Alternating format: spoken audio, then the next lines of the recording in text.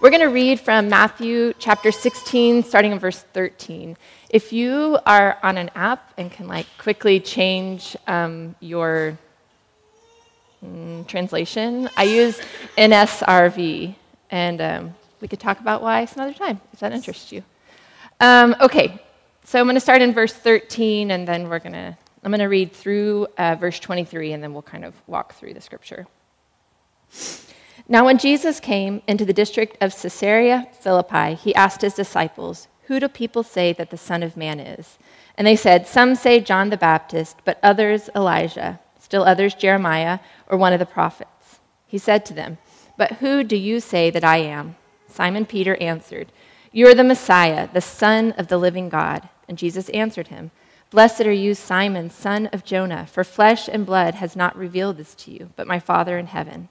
And I tell you, you are Peter, and on this rock I will build my church. And the gates of Hades will not prevail against it. I will give you the keys of the kingdom of heaven, and whatever you bind on earth will be bound in heaven, and whatever you loose on earth will be loosed in heaven." Then he sternly ordered the disciples not to tell anyone that he was the Messiah.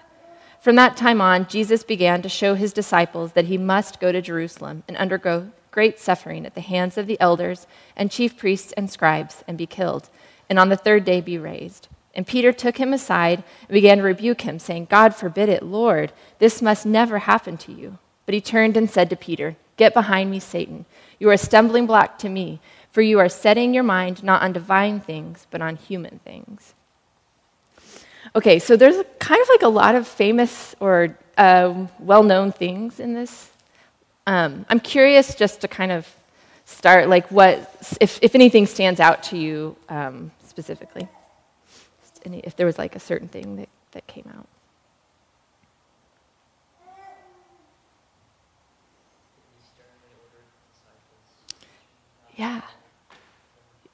Yeah. Sternly, that's intense. Don't tell anyone. Yeah. Anything else?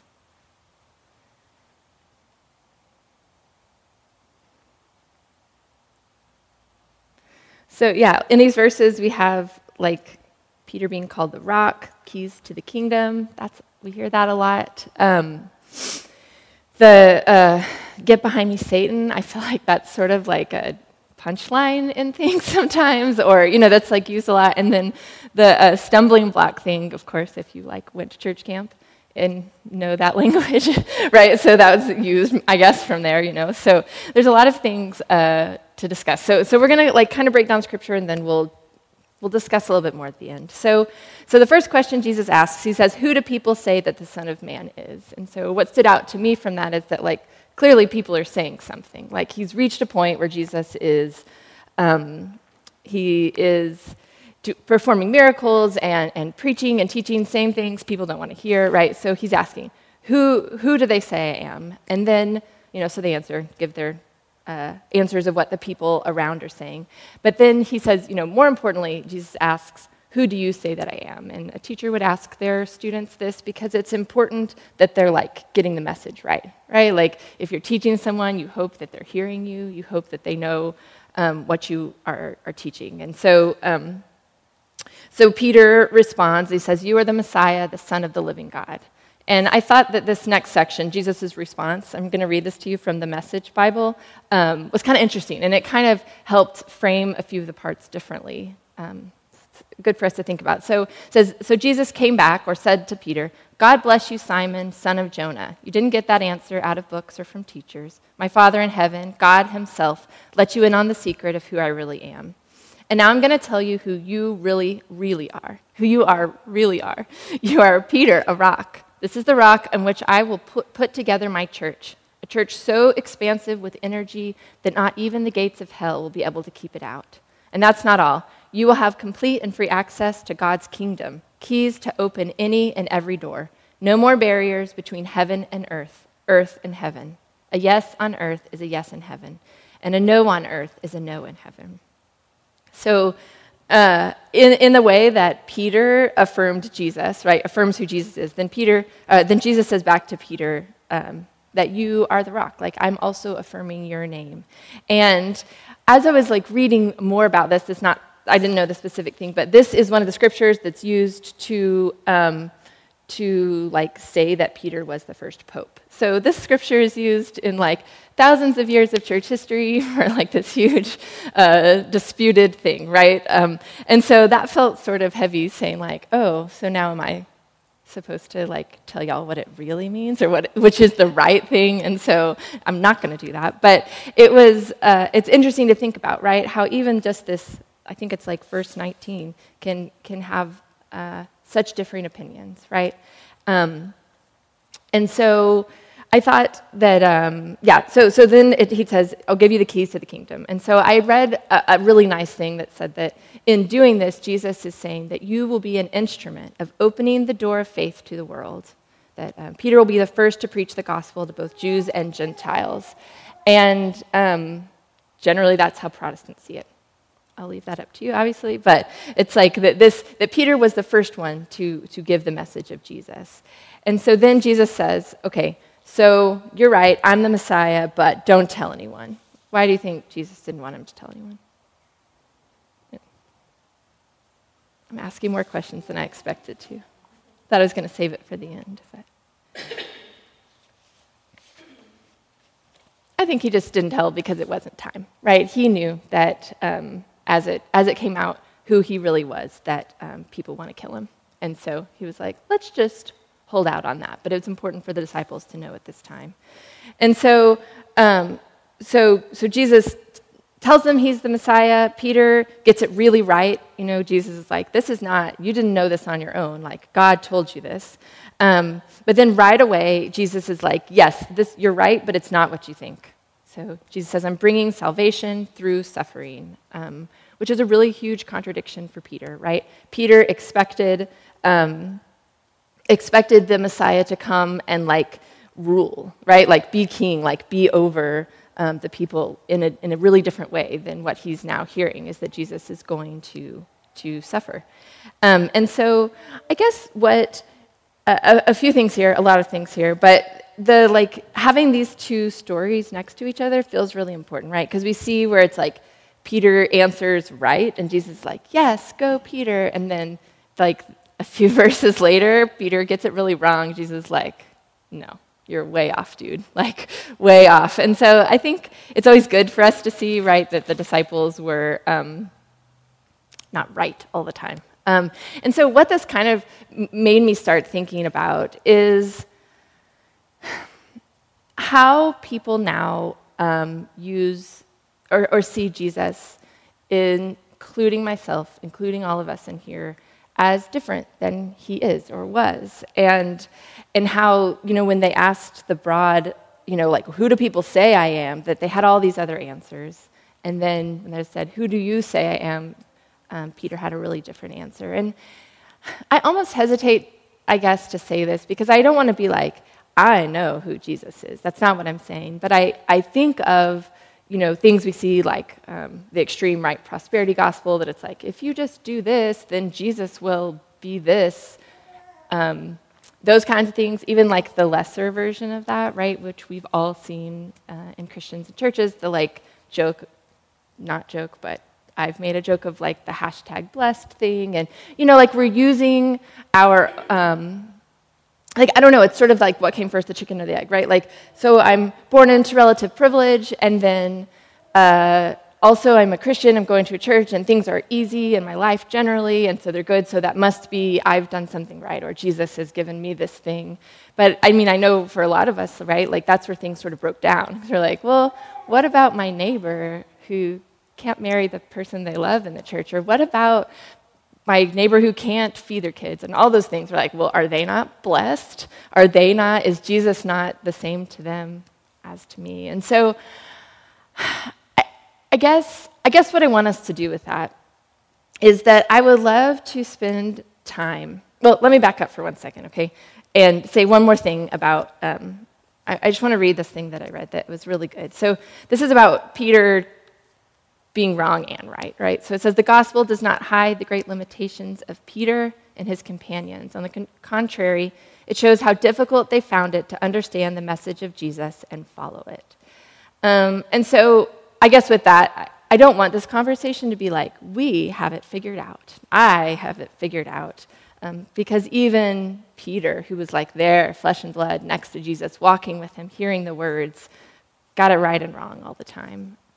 So, for us, thousands of years later, with all of our like cultural influences, church splits, hurt, burden, all that kind of stuff, it's not like this all or nothing that we know who Jesus is. But I wanted to spend some time, I sort of anticipated it being a smaller group, that talking about the questions that Jesus asks, like who do people say that Jesus was or is? And then who do we say that Jesus is? And so this is recording, it's on the podcast, but we'll edit this part out. So if you want to say something that you don't want on the podcast, it won't be, because they can't hear you really anyway. Your voices are quiet. So yeah, I just thought, and if no one answers, that's okay. We can talk a few more minutes and kind of close up short. But I think I kept wanting to get to the end and have this really tidy package for you of here, this is who Jesus is. But I don't think that's what we're supposed to do here. That's not what I feel like I'm supposed to do here. And so I thought that maybe just giving a minute or two to these questions would be a good practice for us as a community, as learners, as all those things. So the first question is just, who do people say that Jesus is or was?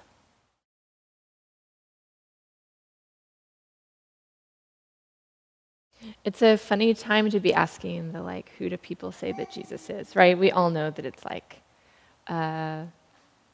Christianity and Jesus are used sort of as weapons. The language is used to be really political and to be right and wrong and all that. And so it felt funny to enter that, because I for sure have to work against the thing of being thought I was really right before, and to not be now I'm just right in a different way, right? And so figuring out what that looks like, that it's like Peter, that one day I'm yes, Son of the living God, and the next day I'm no, you can't have anything to do with the suffering, feels like a good kind of space to be in, or to remind myself I am in, and yeah, there's a lot of heaviness around it, so I wasn't necessarily trying to make it that, but I do think it's worth a discussion, because I think a lot of times that we use our church language and don't think about what it really means.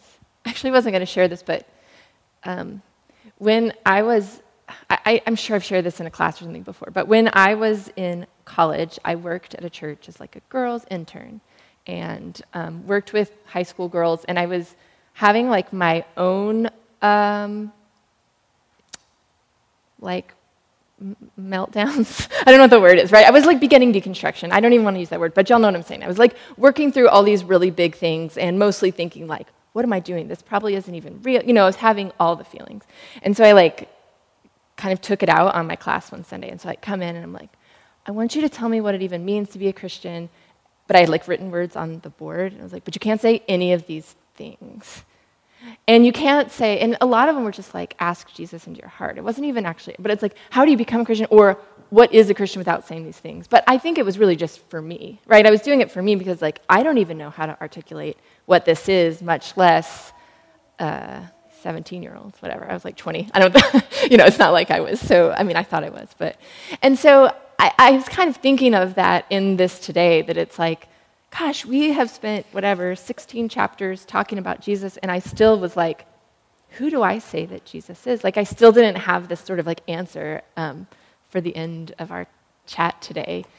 But I think maybe the answer is that it's this slow reveal, the slow learn, the slow relationship and struggle and understanding. And so I guess maybe, we joke, we had an old church member that was I love that you make space for all the doubt and uncertainty, which at the time I sort of took as a bad thing, I think, but that's who I am, and that is what I'm offering. And so that's kind of where we're going to land today, is just that it's a continual learn, and I hope that these two questions, the bottom one for sure, who do you say that Jesus is something that we'll think about, and we'll ask, and we'll say, God, teach me who your son was, who Jesus was, who, like Mandy was saying, who is Christ, and how do we know Christ in the way that is being offered. So Let me say a prayer for us, unless anyone else wanted to add to the answers. Okay. Let me say a prayer for us, and we're going to sing a couple more songs. God, I'm really thankful for the examples of the disciples who just really didn't know either. But for some reason, like I've said aloud so often, I just keep coming back. I can't walk away from you, from Jesus, from the Bible, and what we're being offered there, God. And so I just pray that on the days when we say, who do we say Jesus is? And we're like, maybe no one, or maybe not, that you can help fill in those gaps. The old prayer, it's, God, we believe, help our unbelief, God. It comes back to that so often. We thank you for Scripture, for Jesus, for those stories that can teach us, that can carry us when it's hard. Amen.